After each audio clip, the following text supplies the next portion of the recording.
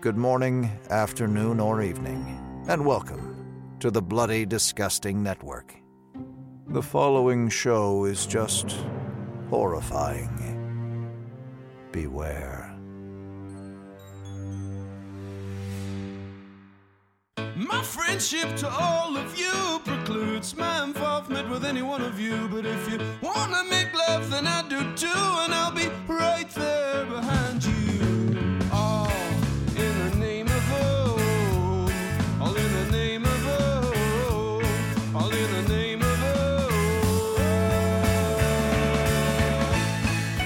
oh. Greetings, constant listeners, and welcome to another episode of The Losers Club, a Stephen King podcast. A bonus episode, if you might add, at least for this week, considering that you just listened to a 3.5-hour discussion on The Mist for its 15th anniversary. Well, we have a little bonus here because we have the star of that film and one of our favorite familiar faces in King's Dominion, Mr. Thomas Jane. Now, you're probably thinking, wait a second, you had Thomas Jane on 5 years ago. And you're right, we did. We did have Thomas Jane on 5 years ago. And honestly, after that conversation, which was supposed to be only 30 minutes, and I think went a little longer than that, maybe over an hour, we talked about everything.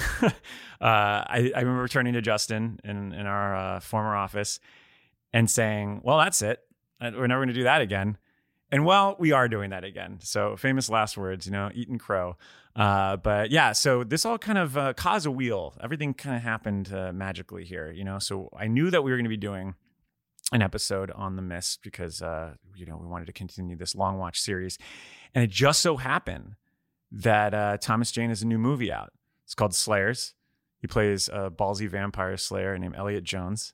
It's got Cara Hayward, Jack Donnelly, Lydia Hurst, Malin Ackerman, Abigail Breslin. It's pretty fun. It's on Hulu right now. You can get it on VOD. He ran it through Renegade Entertainment, which is his own production company. And we talk about that. And he also talks a little bit about, gives an update on From a Buick 8, which he's trying to get through Renegade.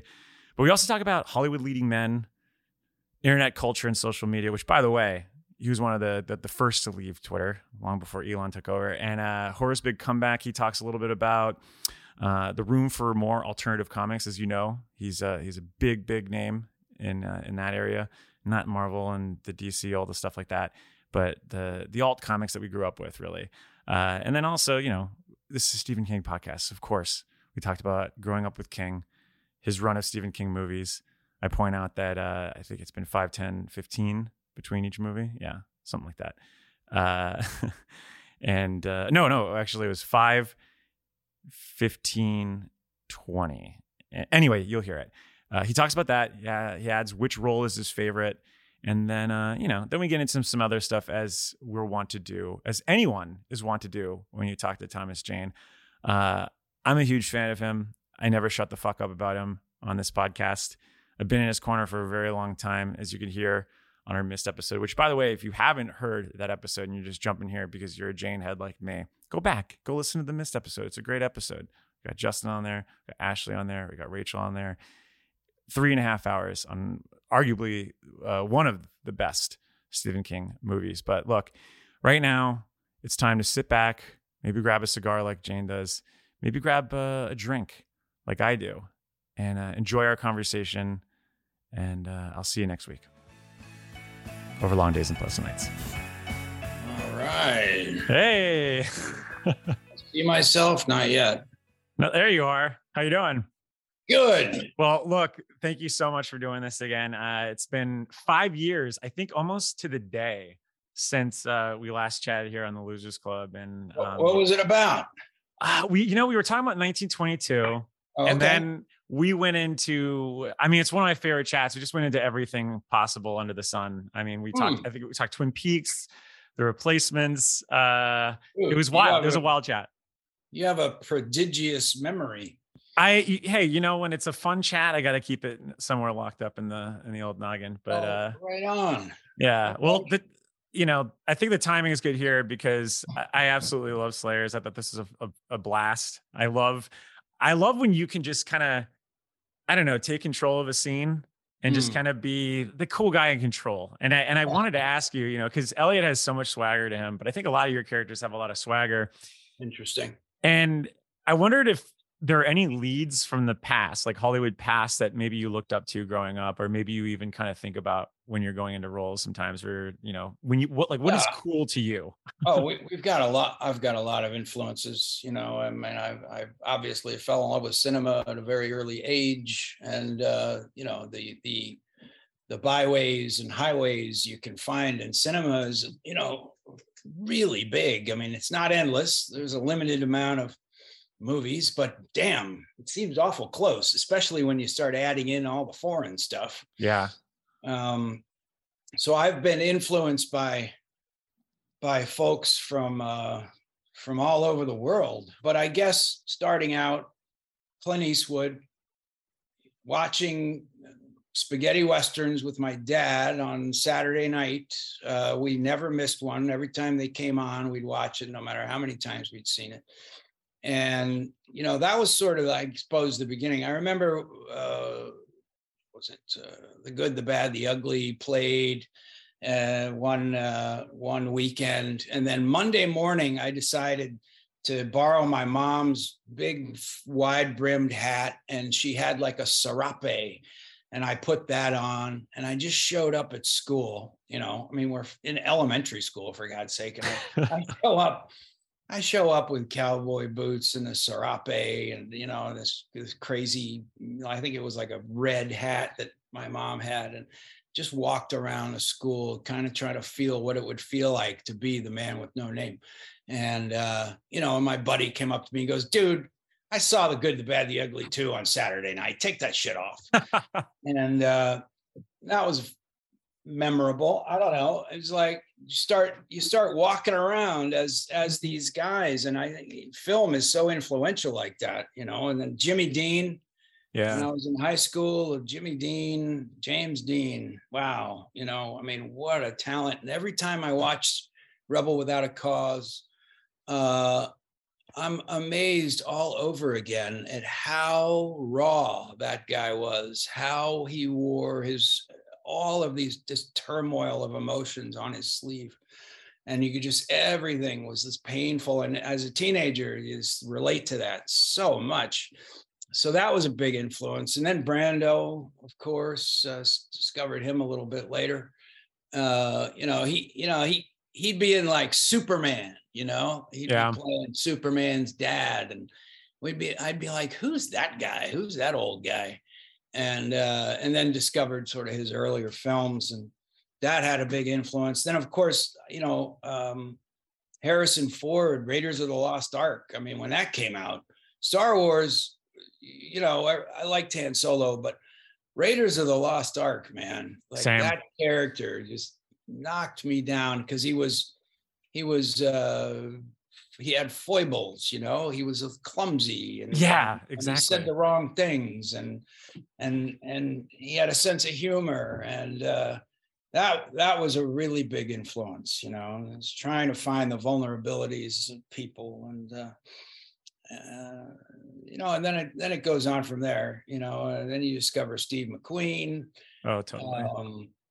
And then Bogart, you gotta love Bogart. God, I've seen most of Bogart's films, and I've seen him evolve. I saw him evolve. That if you go back into his early stuff when he played bad guys, he wasn't Bogart yet, and you could see him start to add these pieces of his character as you watch his career progress, until he becomes suddenly Humphrey Bogart. Yeah. I was like, that's cool. I saw Jack Nicholson do that, and you see Jack Nicholson's early movies like Easy Rider, or then some of that weird sci-fi shit that he did but way back in the day. And he did the old independent 60s independent movie. He wasn't Jack Nicholson yet.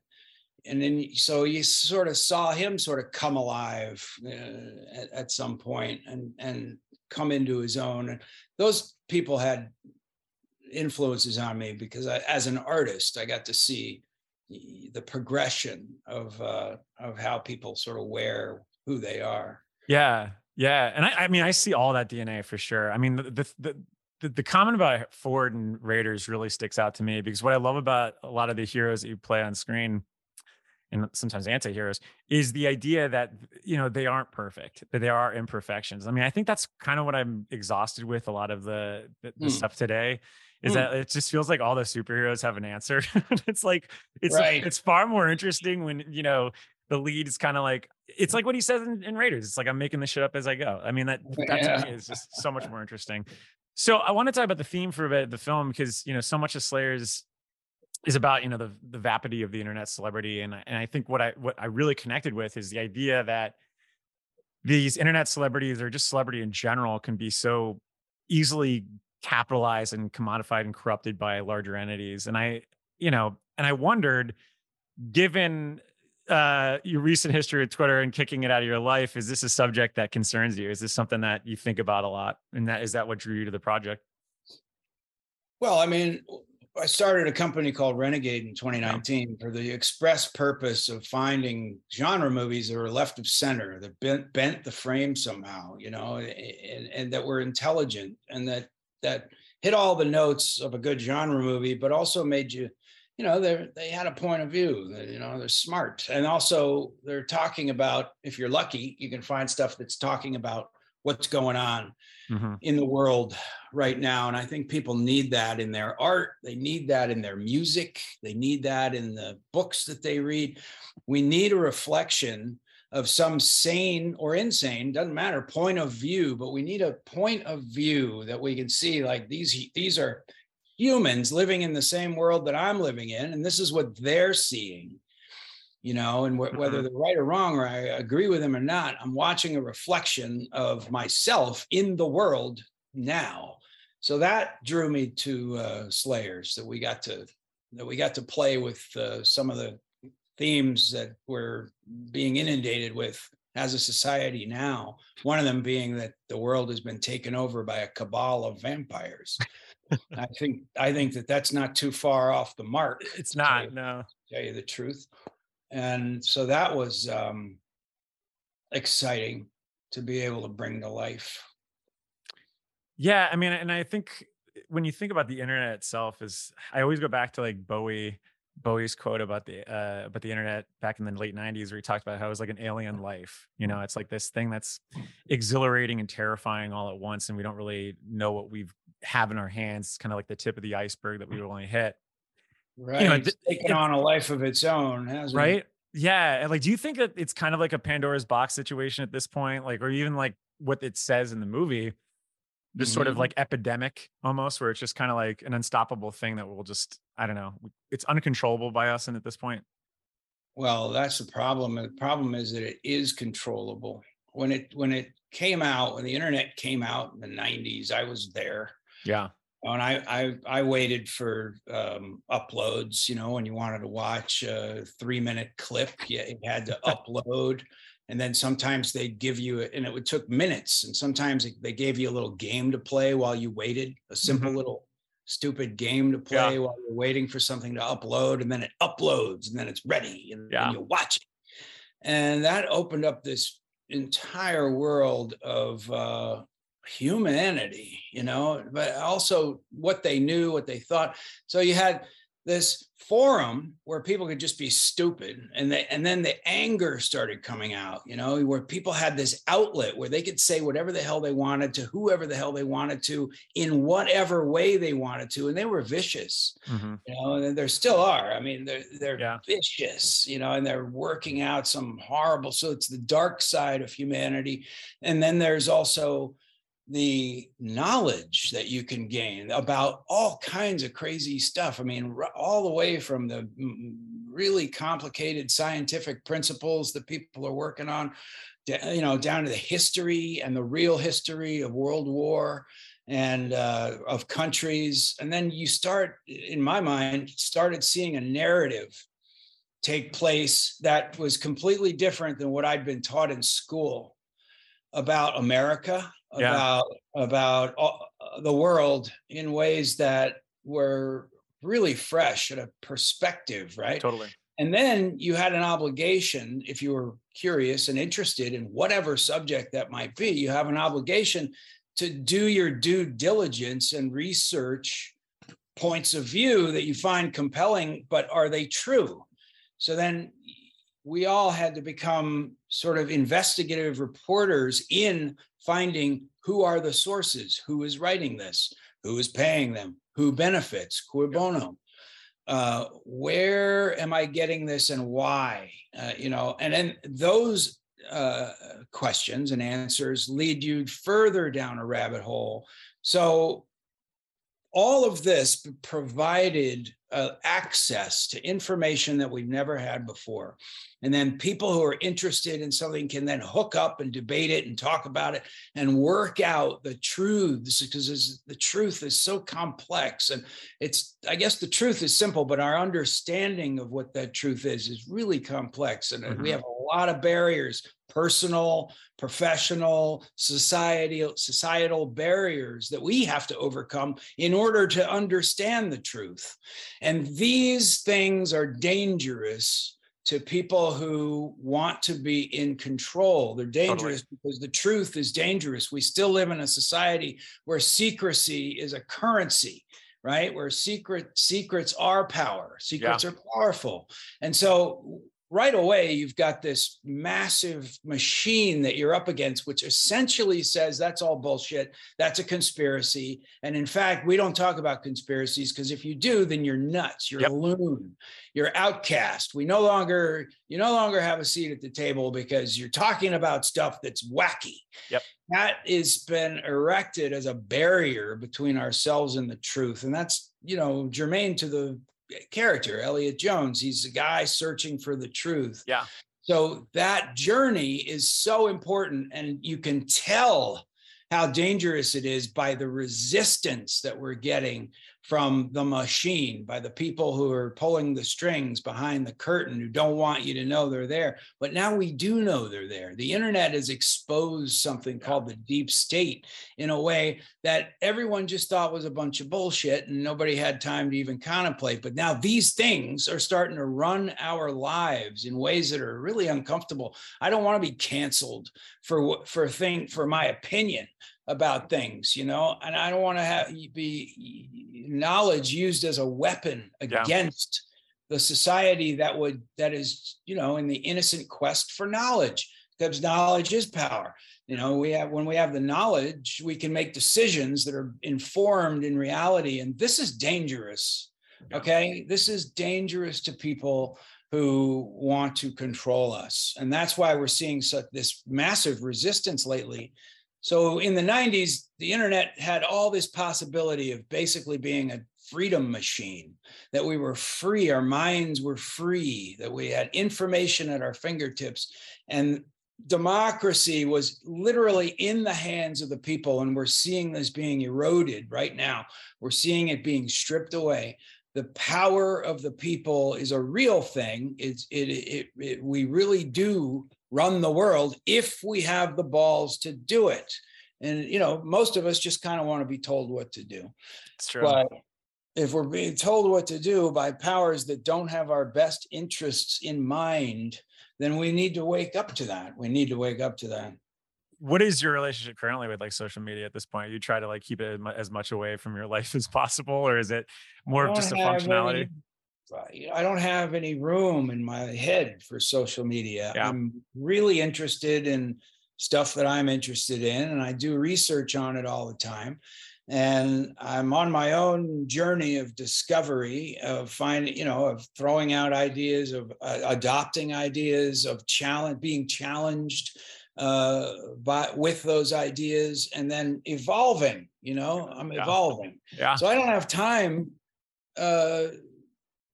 for social media. It's a tool like anything else, and I think it can be used for good.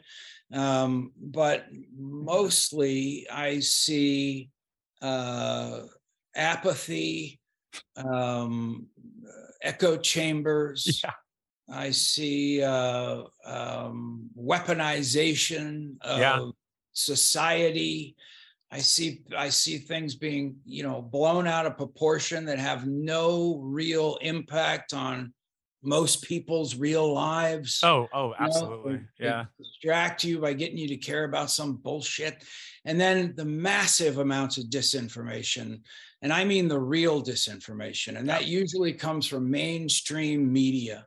mainstream media is a disinformation machine. I think Noam Chomsky recently came out and said, we have more propaganda in this country now than the Soviets did in the 80s and 90s when they were full on totalitarian communist country, which they're not anymore. Yeah. So erecting false enemies and using misinformation, disinformation, and just plain old fucking lying to control people is the most dangerous thing happening in our world right now. Yeah, I mean, and that's honestly one of the big horrors that I don't know. I try not to think about too much on a day-to-day, but this movie certainly very subtly taps at it at points and ways where I couldn't help but think of that was just real the core themes are drawing at. It's just this idea that, you know, we think of vampires as this thing that is a thing of fiction, and yet it's been right there before our eyes if you did the research. And that's kind of just a good commentary on just how things are in general these days. I feel like I just think, you know, it's just do the legwork a little bit and you'll probably find the clarity there. But horror, I want to talk about horror for a second, because it's clearly having a moment right now in the box office. You know, it never really goes away, but I feel like the box office this year has just been wild. Interesting. And I'm wondering, has that caught your eye with Renegade? You know, is that something that, is this like a genre that you're trying to chase with Renegade? You know, we're trying to chase whatever comes across our desk that we feel like we could get behind and have a chance of making, where if Renegade didn't exist, this movie may have no chance of getting made. So those are little jewels, right? They're hard to find and they're precious when you do find them. And then putting in the time, and of course we've only have so much bandwidth. So making the decisions about which one to really get behind and put our effort and energy into getting made is also a decision. So we're not looking for any particular genre. Rather, we're looking for the artist, the writer, the director, who we feel that we want to get behind, put our weight behind and get stuff made that normally otherwise wouldn't have the chance. And whether that's horror, science fiction, crime, action, all of those things are on the table. Horror movies do not come around. You know, I mean, I'm glad they're having a moment, but finding a good horror movie is not easy. Yeah. You know, there's so much crap, and the horror audiences are loyal. They'll watch any kind of bullshit you put in front of them. That's and true. Good for them. Yeah. Good for them, you know, and they stick to the genre and they make sure that the genre gets made. People put money behind horror, but you know, that leaves you open to just wading through mountains of crap to get to something good. And that, you know, it's hard. It's not easy. And every single idea under the sun has already been attacked at least once. You're looking for maybe not something that's so original, but something that has an original way of telling the story or says something vital about what needs to be said right now. Well, one story you did have that, I mean, look, this is a Stephen King podcast, so I have to ask about it, is From a Buke. And one of my favorite stories. And we actually just revisited it last month. And I swear to God, I can't, the whole entire time reading it, I was like, you're Sandy. You have to, I mean, if you're going to be doing this movie, you got to be Sandy. Right, so I wondered, I got it. So what's the latest? Is there any update on this? Because we're dying to see this movie come out.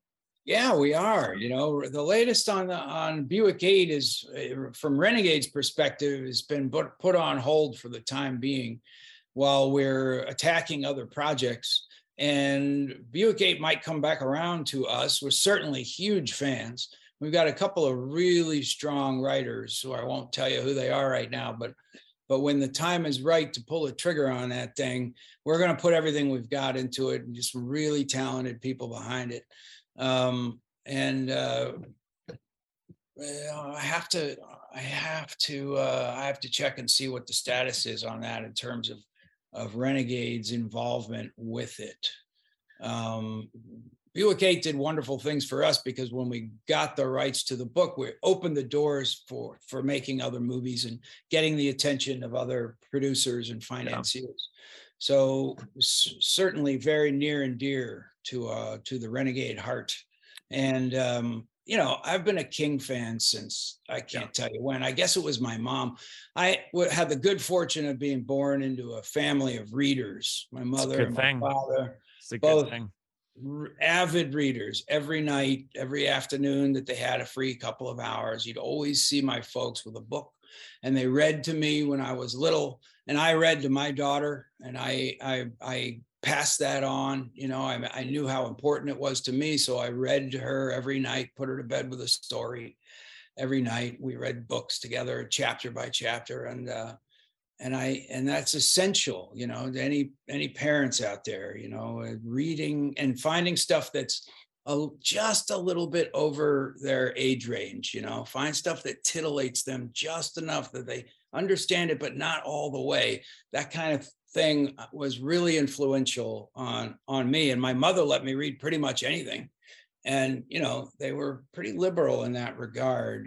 You know, they didn't have a lot of money when we were growing up. My dad ended up starting 3 businesses and doing very well. But when we were little, on Saturday night, date night, me and my sister would come with my mom and dad to the movie, you know, because they didn't have money for a babysitter. Yeah. So I had a great experience where we went to a drive-in movie theater. We had a VW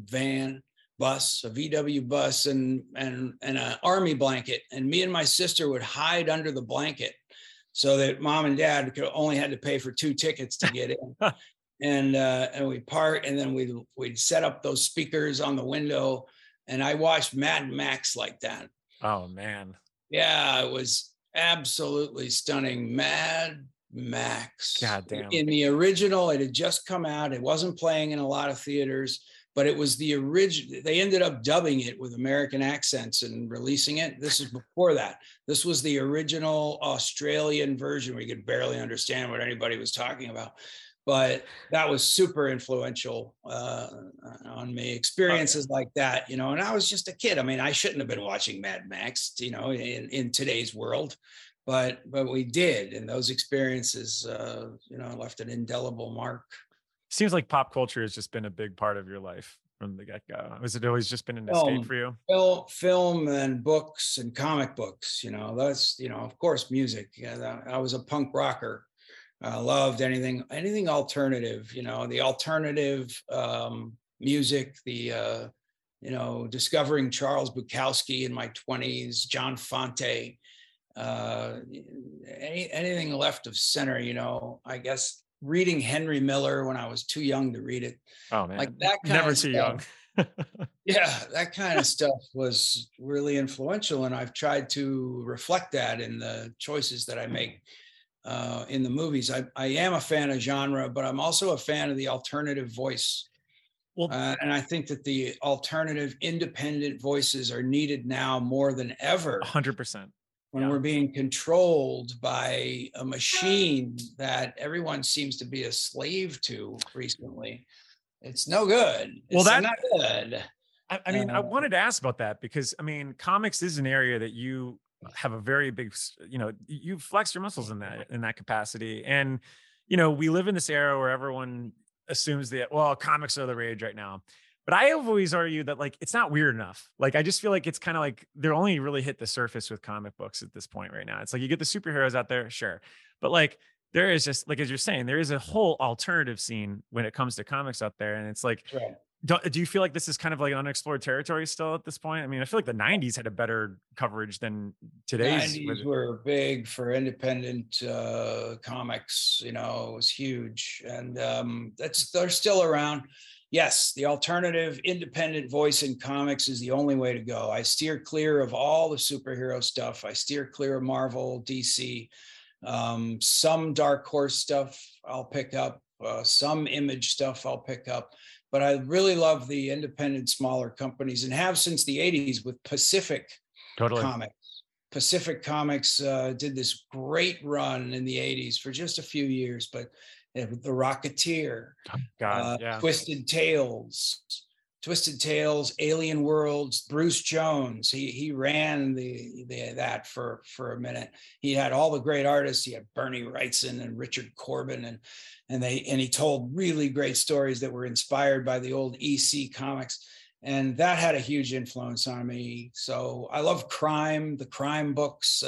I'm myself pre-code horror. The Comics Code came out in response to these brutal stories that they were putting out ostensibly for kids. But, I've got some covers here. I've got my underground pre-code horror collection is some of my favorite stuff, because you got a woman's head, a decapitated woman being dropped down a manhole. You got a guy with a bullet in the middle of his head. He's just been shot. You got a guy who's been radiated by radium and half his face is melted off.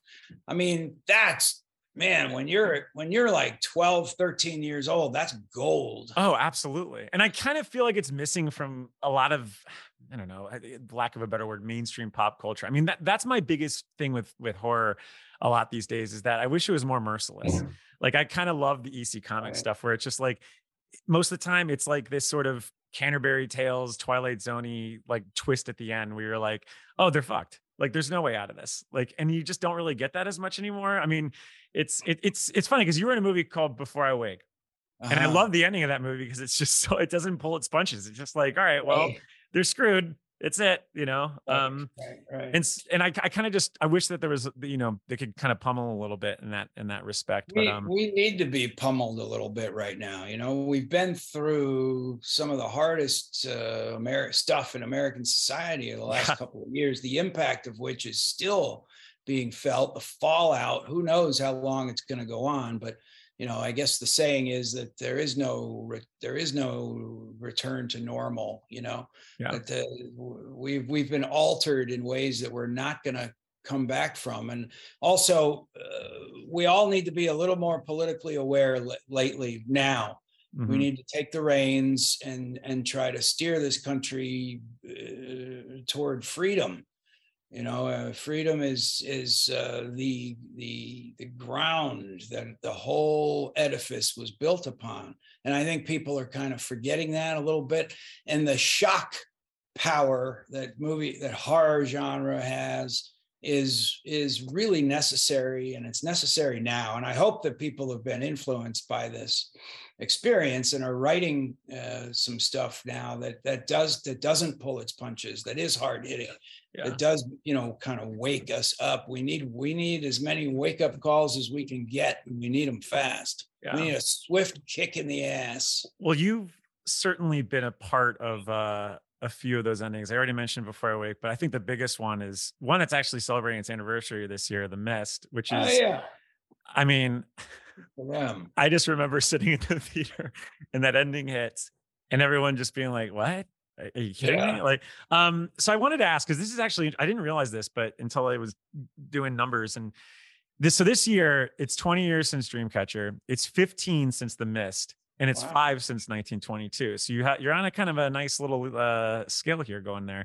I didn't know that. That's interesting. So we have our picks, but I wanted to ask you, like, what do you think brought out the best Jane out of those three?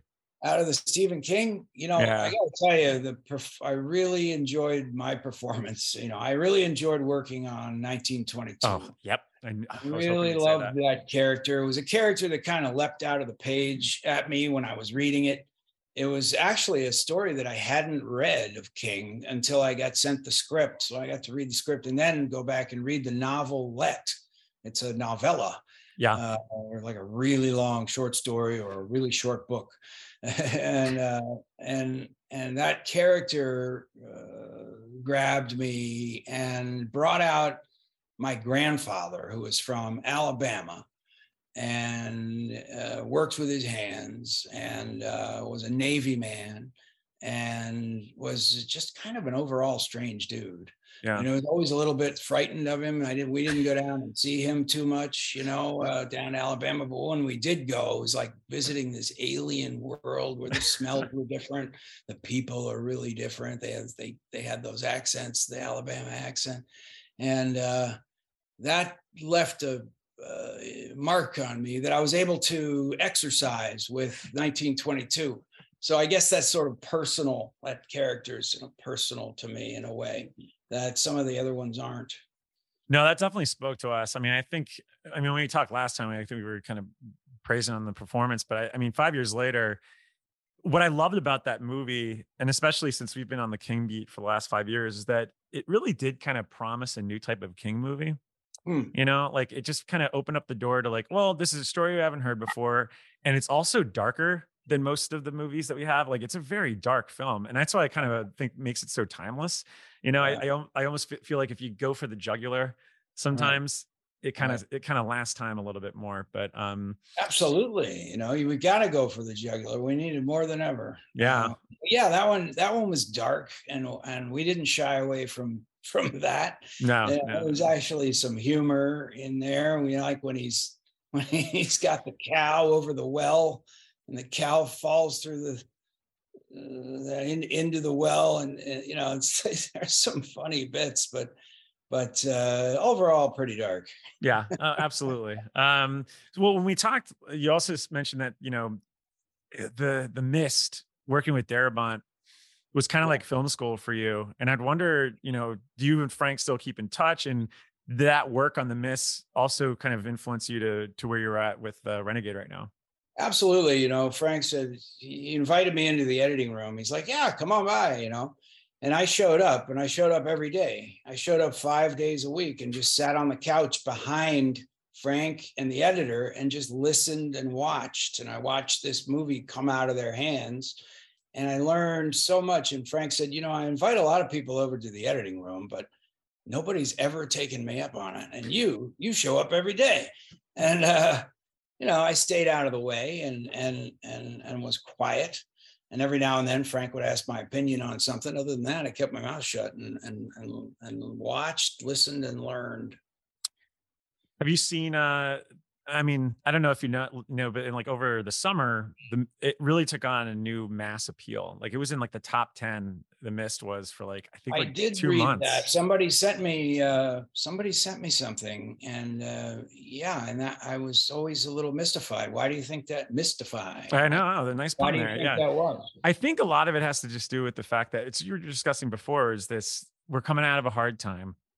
And although that movie does go for the jugular, there is something sort of, I don't know, and maybe not hopeful is the right word, but there's something comforting in seeing everyone kind of go together through this kind of Mm, clustered environment and kind mm, of get through it together in a weird way. Like mm. that's kind of my own personal read of it. It is sort of comforting in seeing like the human condition in these awful fucking miserable situations. Right, right, right. So I don't know, maybe that's it, or maybe it's just, I don't know, because it's a great bottled tension movie. I mean, like a one location thriller or one location horror film. I think it speaks volumes sometimes because it's No, just I think you nailed it. It's people being thrust into a pressure cooker situation where they couldn't leave the grocery store, where everything outside was unknown and gonna kill you.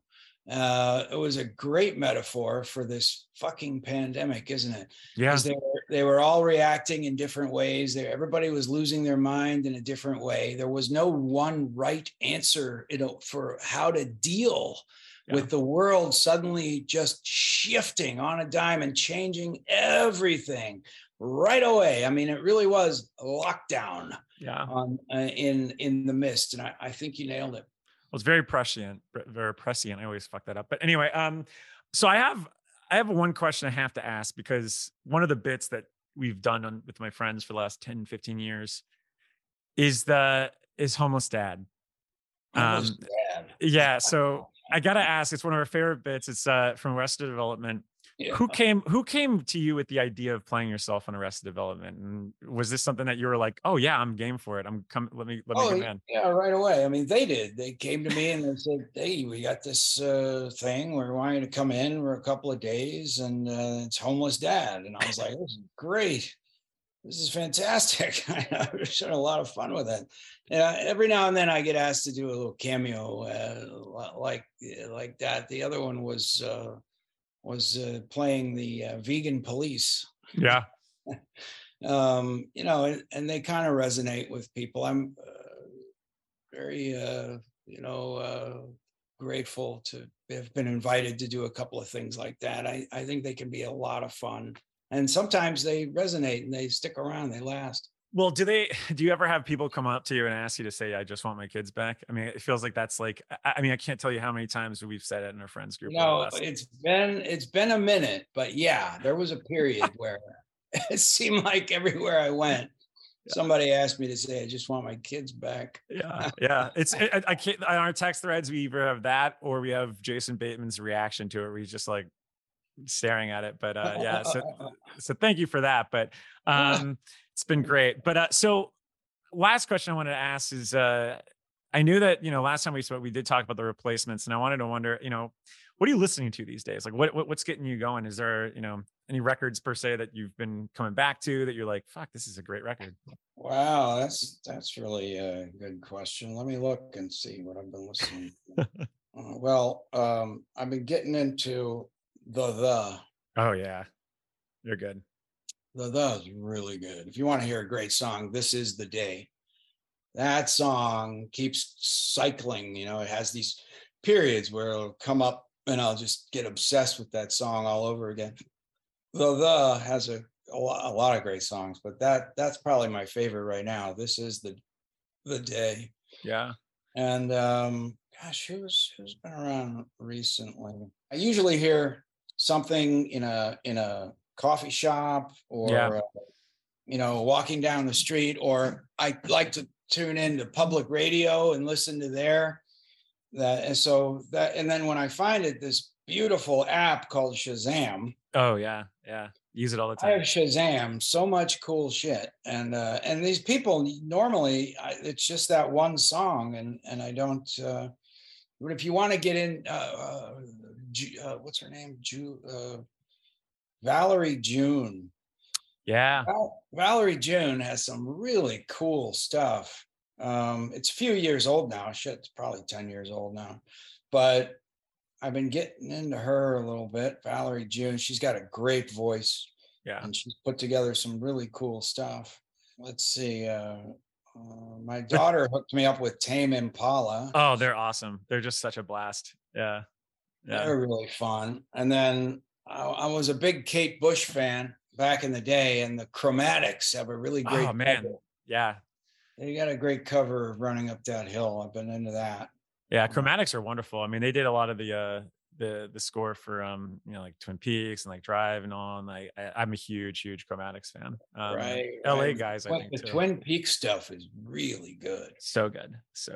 That's good. Yeah. I'm always looking on the lookout for that kind of stuff. Yeah. It took me a while to shake that stuff, but well, look, thank you so much for taking the time to talk. I'm hoping to God that we get this Buick out of the garage. I want to see. I mean, do you think you're going to star in it if it gets going? Oh yeah, I'll play a part. You got to play Sandy. You got to play Sandy. I'm leaving the parts open to see who we get and who wants to play what, but I'll squeeze myself in there somewhere. Okay. Well, fingers crossed, because we love to see you. It's not a Stephen King movie if we don't see you in there. So I know. Oh, thanks. I appreciate that. Yeah. Big fans. There's still a lot of King to be done. It's finding that balance between you got to find a way of capturing the King vibe. And that's why Darabont, was so beloved, because he really found a way into that King vibe. And that's a special place that King lives in, that he's able to create over and over again. It's a familiar, the people, you're deeply connected to them. The world is just shifted just a little bit. And finding that sweet spot is the key to King. Well, I think you're a skeleton key for a lot of it too. So kudos to everything you got going, and I'm looking forward to see what you got going on next. So thanks a lot. Buddy. Appreciate Have a great evening. You bet. You too, Mike. See you later. I got some hot friends. God, I got some hot friends. I got some hot friends. God, I got some hot friends. But you want somebody to treat you good. This is the end of our show. For now. Tune in next week.